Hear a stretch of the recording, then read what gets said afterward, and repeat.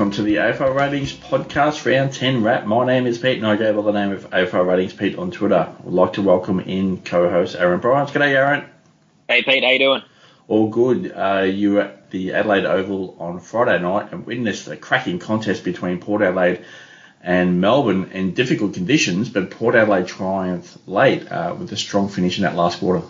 Yeah, it lived up to the hype in the end. The weather was a little bit concerning, and early on I think both teams were kind of struggling. But, yeah, Port Adelaide was so impressive. I mean, they've won 7 in a row now. And at the end of round 3, there were doubts about, whether or not they could be even playing finals. Like, I was fairly in agreement with Ken Hinkley's comments at the start of the year that it's the best list he's ever coached. But it just wasn't gelling, and they were trying to figure out this game plan with the new additions. And Zach Butters, had the AC joint injury. Tom Jonas, wasn't really firing either. And then on top of that, they're all just, trying to figure out how to blend together. And it's just, magnificent what they've been able to do the past couple of months. And a lot of that is because of Zach Butters. I mean, he was the number 4 rated player in the league by Champion Data in the last 5 games heading into Friday night. He may be the first after the performance he put on with 41 touches and 2 goals. And, they were just completely dominant in the middle, which was a big shock. I mean, heading in, I tipped Melbourne purely because Scott Lycett was coming in to combat Gordon Grundy, but I just didn't think it was going to be enough. Scott Lycett felt like he was on his last legs and out the door, and they'd obviously brought him in to tackle a bit of that height and around the ground. And I thought it would just mean that the Melbourne midfielders would get silver service, and Oliver and Petrarca would certainly take advantage of that. And Viney was fresh up a really good game as well. But they just got obliterated. Butters and Rosie and even Horne-Francis to an extent. I mean, these are kids 22 and under. They're the next decade of Port Adelaide's, premiership midfield, they'd be hoping. And they outclassed one of the contenders for the flag this year. It was pretty impressive. If you take away that third term, they just dominated clearance and inside 50, despite losing the hit-out count as well. And then up forward, no Charlie Dixon, no Todd Marshall, but Ollie Lord stands up in their absence in his 4th game. The depth is real with this footy club now, and there's going to be a period where they lose a couple of games they probably shouldn't because, no one goes through the year unscathed. But 7 wins in a row with a pretty favourable draw to come heading into the bye. The sky is the limit for Port Adelaide right now. Yeah, I'll just throw in there that list for Port Adelaide is actually a pretty good demographic going forward. So, yeah, quite youthful and obviously through that midfield there as well.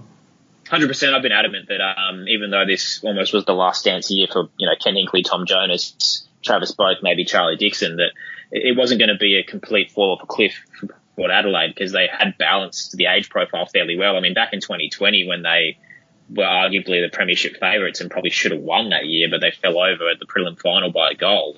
Again, still in that point, they'd found this perfect balance. I think their average age profile was smack bang in the middle around that 25 mark. So they've done very well with their list turnover. The hard part from here is, Miles Bergman's out of contract. Do you let someone like Travis Boak walk and use that money for Bergman? And that'll be the difficult conversations to have at the end of the year. But for now, they've just got to roll with, what they've got because the list manager's done an incredible job to put this team together. And it almost feels like a destination club in a way with some of the recruits they've had the past few years. Yeah, and I'll just throw another one in here. If you think back to the Rosie and Butters the draft when they came in, like it's been quite planned. Obviously, you get a few players dropping off, like superstars of Port Adelaide dropping off, but Robbie Gray, etc. there. But, just the planning and the next iteration of Port Adelaide and the potential of a premiership window, it's actually been very well planned, I think, from a list build point of view for me. Well, on reflection, I mean, you look at the trades they did to get those players in. The picks from Butters and Rosie were from the Chad Wingard trade. Yeah. And he's done absolutely nothing since then. And the same with getting rid of Jared Pollock and also Jasper Pittard, who internally just weren't rated that highly because of their work ethic. And they go to North and again, don't accomplish a lot. And neither are on a list anymore. And Port Adelaide were able to turn those around into picks that they've used to build this crop. They've got a ton of first rounders now between this youthful core. And I mean, the Horne-Francis one is the one that a lot of people be frustrated about, that, he should have cost them a fair bit more. But at the end of the day, that'll boil down to North and what's going on there. But everything else around that they planned strategically incredibly well.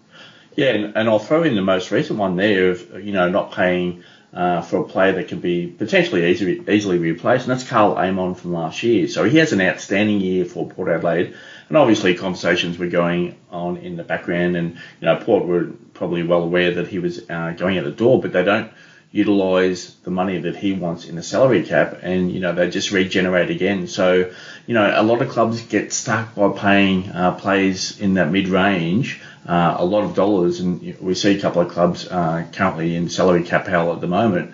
But Port Adelaide, the list management, their salary cap management, which is probably just as important.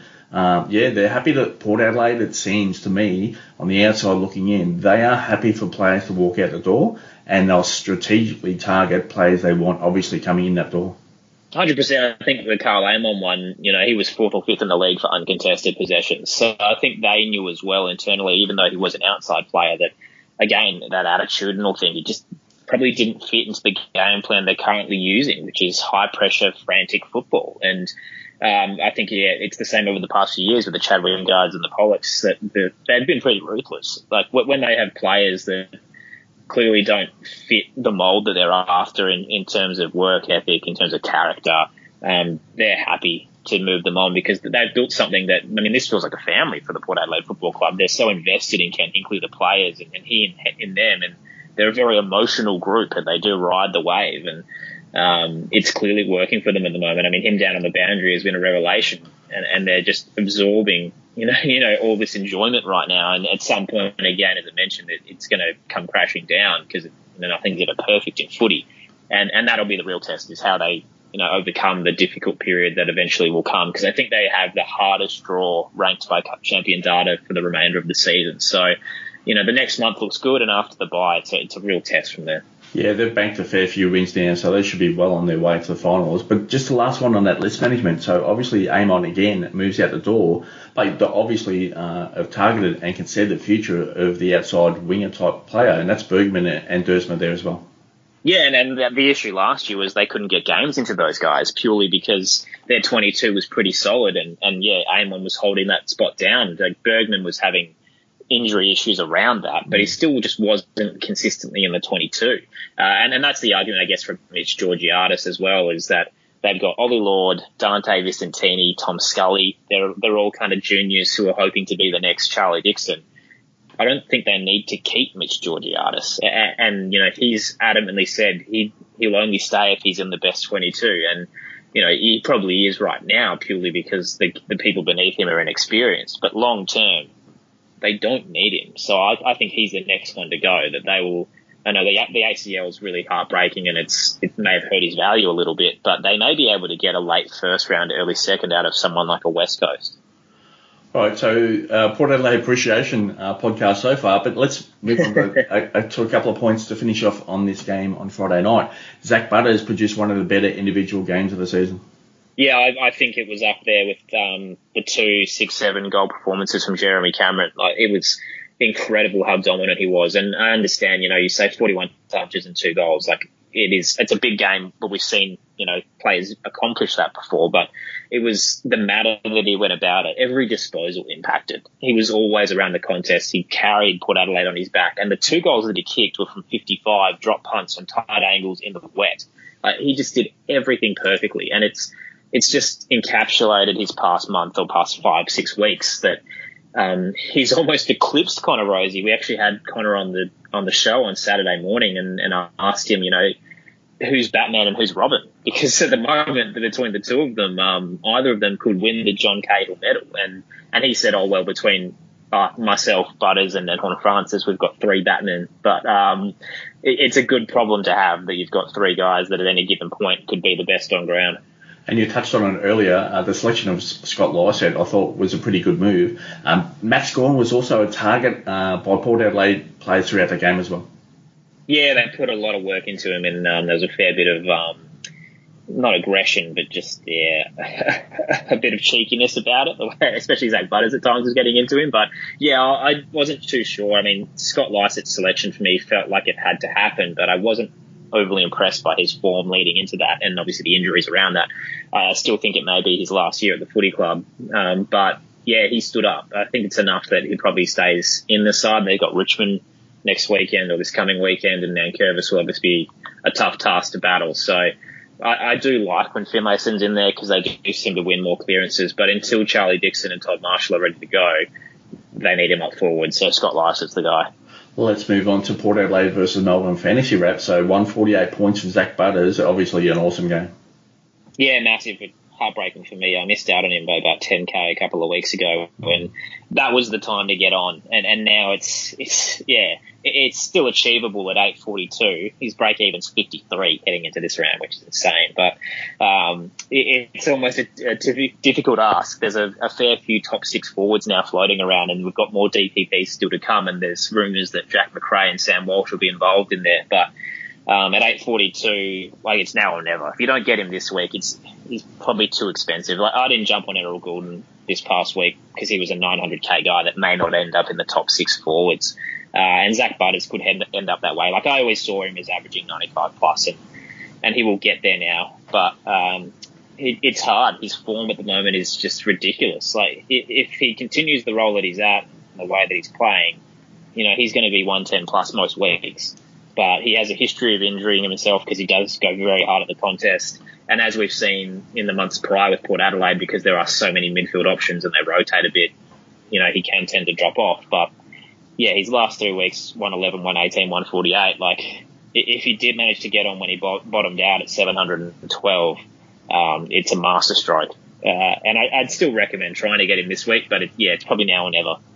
And the next one here, Connor Rozee, 121 points. So his scoring rate has actually been quite impressive so far this season.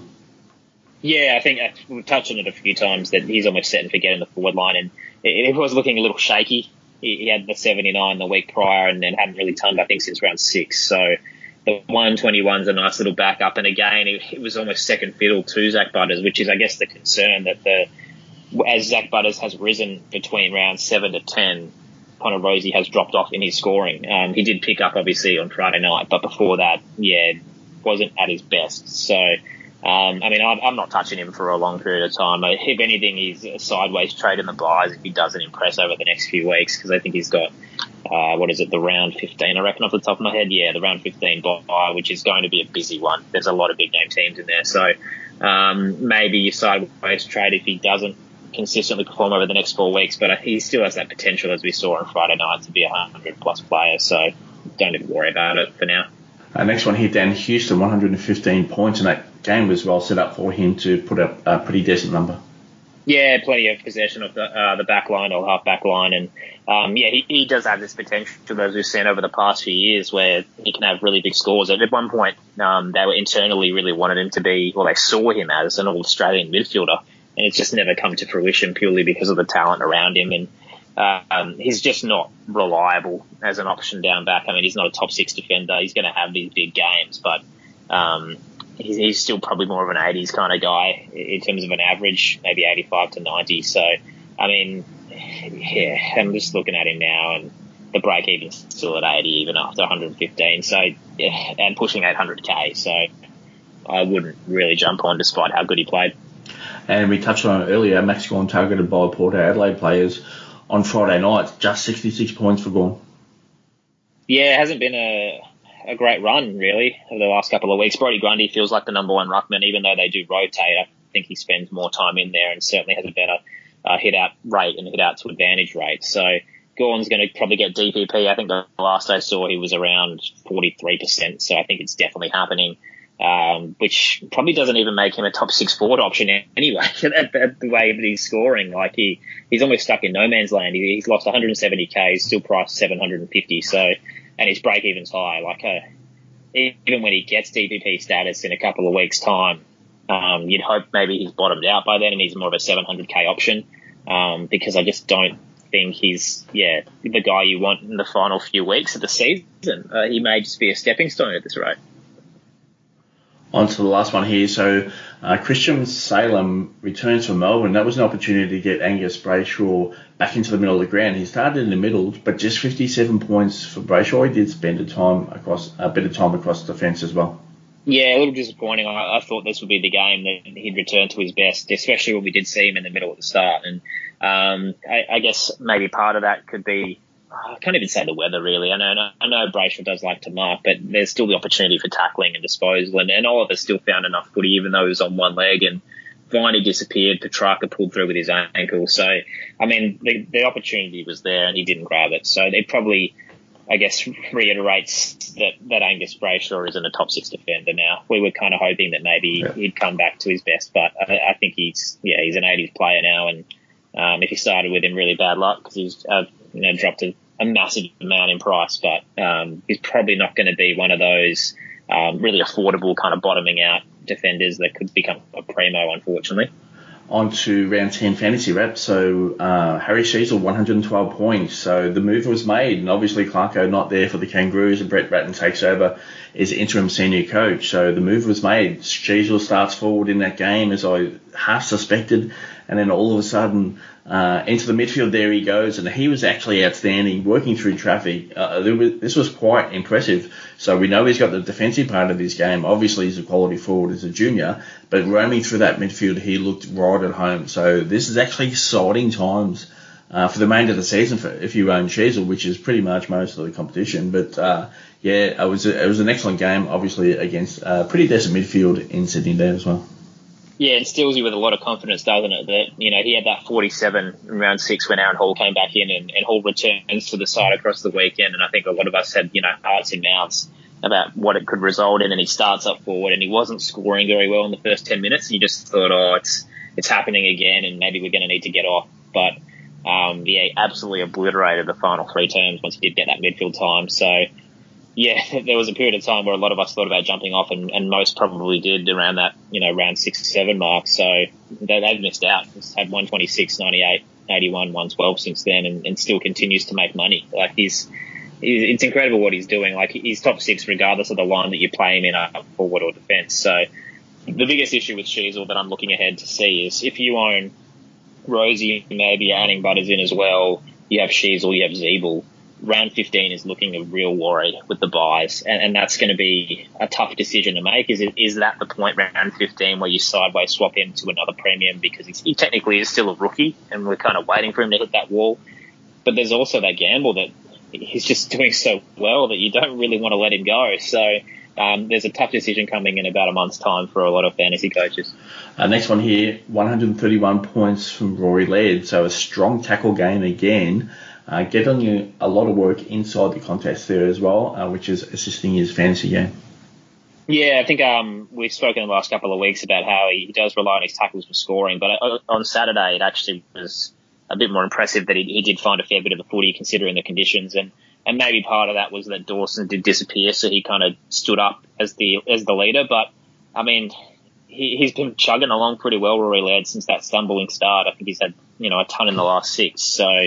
There's going to be questions this week about Clayton Oliver. The rumblings are that he could be out for a month with the hamstring issue. I'm surprised that he played that final term. He pulled up really poorly, and I couldn't believe that they continued to play him.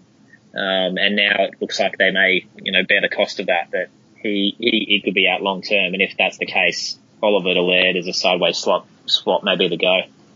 On to the next one here. So Jason Johannisen unfortunately does his hamstring in that game on Saturday in Ballarat. So the one thought that I went to is who actually benefits from that injury situation, because Johannisen was taking a lot of ball distribution from D50 for the Bulldogs. So one of those players to sort of cash in was Bailey Dale, and he scores 130 points. Yeah, I'd like to refer to him as the Jack McRae 2.0 because they do look very similar and wear the same boots. But he has incredible scoring potential, as you've seen over the past couple of years, and just started so poorly because of that role.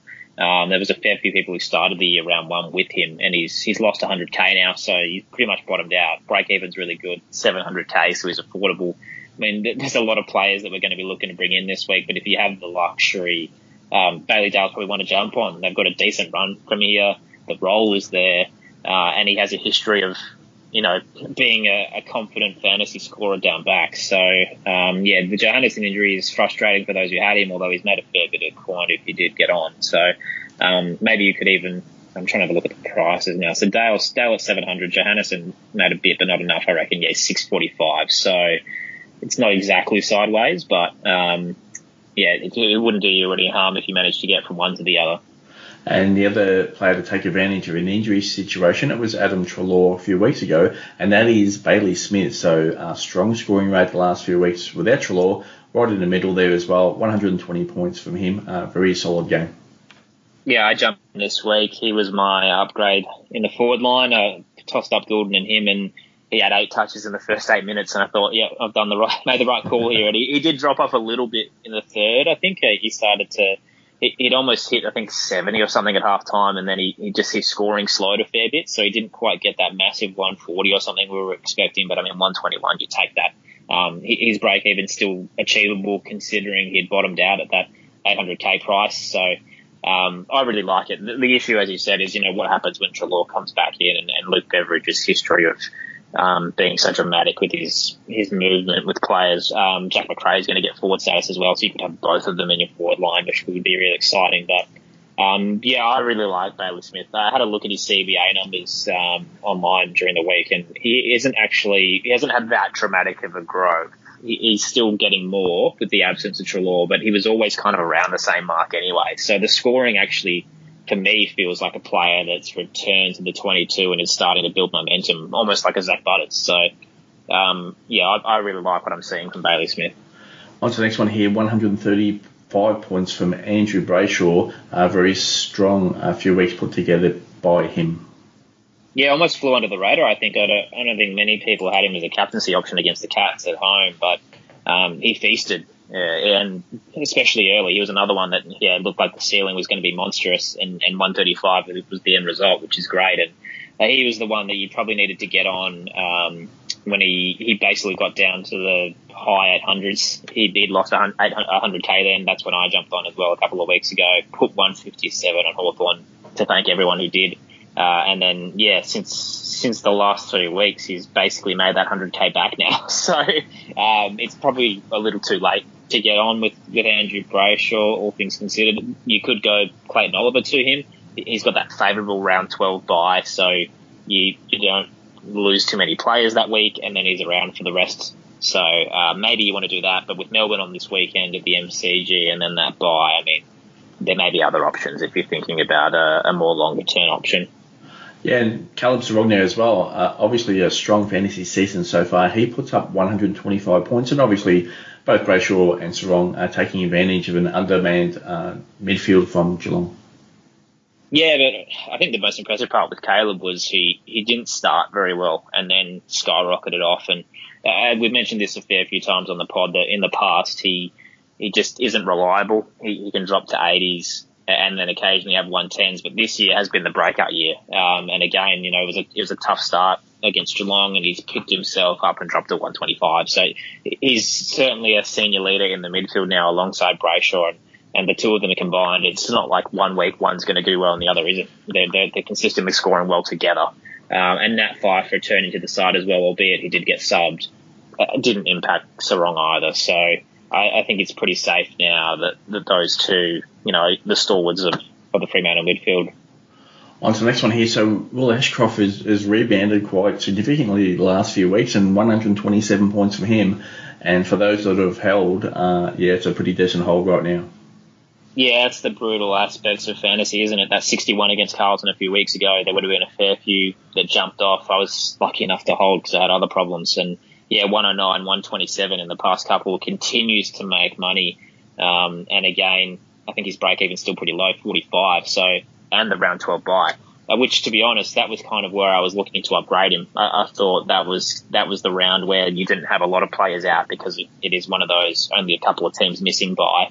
But that was the week to go 2 down, 1 up. And you may not actually have to do too much to get him up at this stage. I mean, by that point of that bye, he should be 700k. So he's doing everything correct. Adelaide this weekend, he again should at least get an 80 there. And then it's the tough call. Do you pull the trigger around 12 with Hawthorn coming after that? Or do you hold him knowing that it's helpful to have him through 13, 14, 15 when you're missing other players? That's going to be a season deciding moment at times because you could get him to a premium, but he's also at times can score like one. On to the next one here. Outstanding game from Zach Merrett on Saturday night at the MCG, 158 points, and his scoring rate was outstanding. And when you consider no Dylan Shield, our late withdrawal out of that team, no Will Setterfield there as well, and no Darcy Parish there as well, and just probably a benefit of Richmond not going out with a hard tack on many teams on pretty much all occasions. So he took advantage of that quite significantly. 158 points from him again.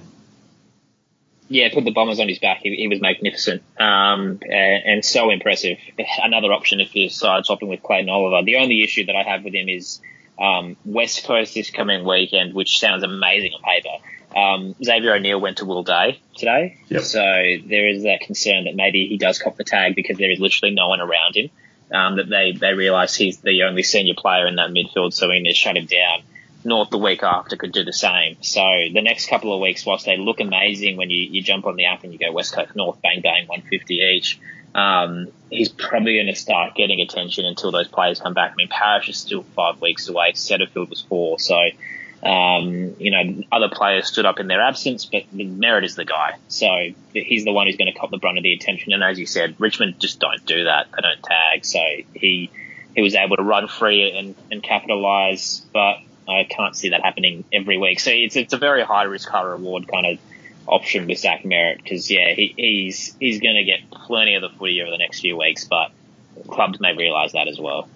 On to Sunday now, and it was Dom Sheed. I think he had 100 at half-time there, and 139 points seems a little bit underwhelming considering what he did in that first half. And obviously, it was a bit of a soft game from both teams there as well with regards from a fantasy perspective there. But, yeah, obviously, overall 139 points is a pretty quality score.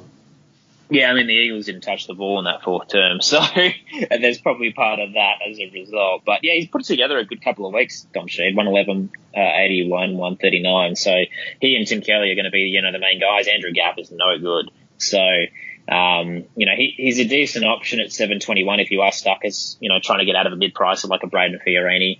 His break-even's good at 40, so I'm not against bringing in a Dom Sheed, because I do think he's still going to be a senior leader in that midfield and find enough for the footy. But, gee, West Coast are abysmal, and their run is going to be brutal from here. I mean, Essendon, Collingwood, Adelaide, and in the unfavourable round 14 bye, like 14, 15 of the byes you're trying to avoid bringing in right now. So, yeah, it's a tough call. I'd go for, more teams that actually have a better rate of scoring than West Coast, but Dom Sheed may be your only option if he's all you can afford. And another player that put together a quality game today was Jack Sinclair, 141 points. And that game set up quite significantly for him behind the ball. And he just racked up plenty of points there, 141 points. Yeah, I think now's the time to get on. He's bottomed out. He got down to 8.14, made some money as a result of that 141, and now he's up to 8.31. So, his break-even's good. He's arguably, top 4, top 3 in defenders. He had a little lean patch there between North and Adelaide, but his scoring potential is massive. Incredible at his age that he's been able to break out the way he has in the last couple of years. And I wish I could know what the reason is behind that. But, he's a solid player for the Saints. And the way they do like to kick mark as well around the back line certainly helps him. And the last one here, got to give a shout out to Jack Steele. So obviously you had that shoulder injury and missed a few weeks there earlier in the season. And last week it was just a tough situation where his leg completely gets caught up in a Rory Sloane kick where one of Sloane's leg is locked in, and Sloane tries to kick the ball and kicks Steele's foot, and that looked incredibly dangerous for Steele. But some doubt throughout the week whether he would get up for this game, and he did, and he performed well. And 121 points. So, yeah, he was outstanding, and obviously a week of doubt and that knee concern throughout the week. It was a monster game from Steele. Quite impressive, actually. Yeah, I think most coaches expected him to be, a late out heading into the game today. The expectation was he just wasn't going to get up, and then he did. Not only does he play, he did start a little bit slow, but then he completely shot out of the gates and got the 121. So it's an interesting prospect with Jack Steele. Like he hasn't exactly bottomed out, but it's, his break-even still, I think, 110, but he has that huge scoring potential. But again, he's coming off the injury, as you mentioned, and kind of like that Zach Butters-esque where and Travis Boak as well to an extent when he had the McGovern injury to his ribs, that it just takes a few weeks. And we kind of have seen that since his return. He's had 3 scores, 85 or less. In between there, we've seen glimpses of his greatness, but just not consistently enough. The issue now is Hawthorn this weekend could be a really high-scoring game for him, and he has the favourable round 12 bye. Do you wait until after round 12 and bring him in round 13? Could be the go. He could have bottomed out by then with the 110 break even. Maybe he makes 100 against Hawthorn, has the bye, and you can get him around 860, 870. The risk is he has this huge game on the weekend, and then that's it, and you've missed the boat. But, I think round 13 for me is probably the play. Yeah, I think I just talking about that and thinking about possible matchups for Steele this week. Obviously, Connor Nash could go to him there as well. Walker probably a decent matchup for Steele from the Hawks' point of view as well, and obviously Newcombe up against him as well. So, yeah, it might be one where I'd probably lean in favour of waiting a little bit, and obviously he's thrown in a couple of low scores, unfortunately, this year. So, yeah, obviously the 2 injuries still sticks in my mind, and, what are we going to expect for the remainder of the season? So if you were held, you just got well rewarded. So congrats to the listeners out there that held and it stayed strong and just got the absolute payoff there. Well, Aaron, all the best for your planning this week. So what is your outlook for the week ahead? I'm on the road this weekend, so I'm heading off to the MCG on Saturday for Walyulup and Naarm, which is the Dockers and the Demons. And then on Sunday we have the Crows and the Lions at the Adelaide Oval. So a couple of big games, obviously the show on Saturday morning as well.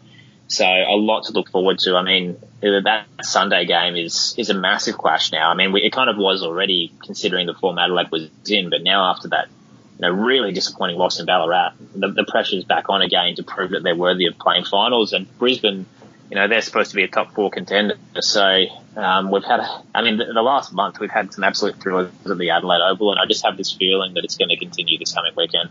Yeah, a couple of quality games, and we will run through those at the end of next week's round. So, yeah, quite looking forward to both of those games, and obviously we'll wrap them up there as well.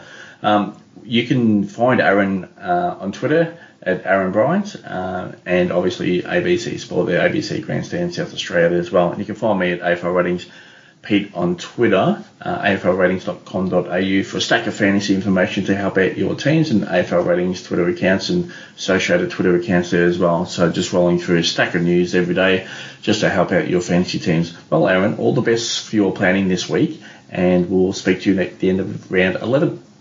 Thanks, Pete.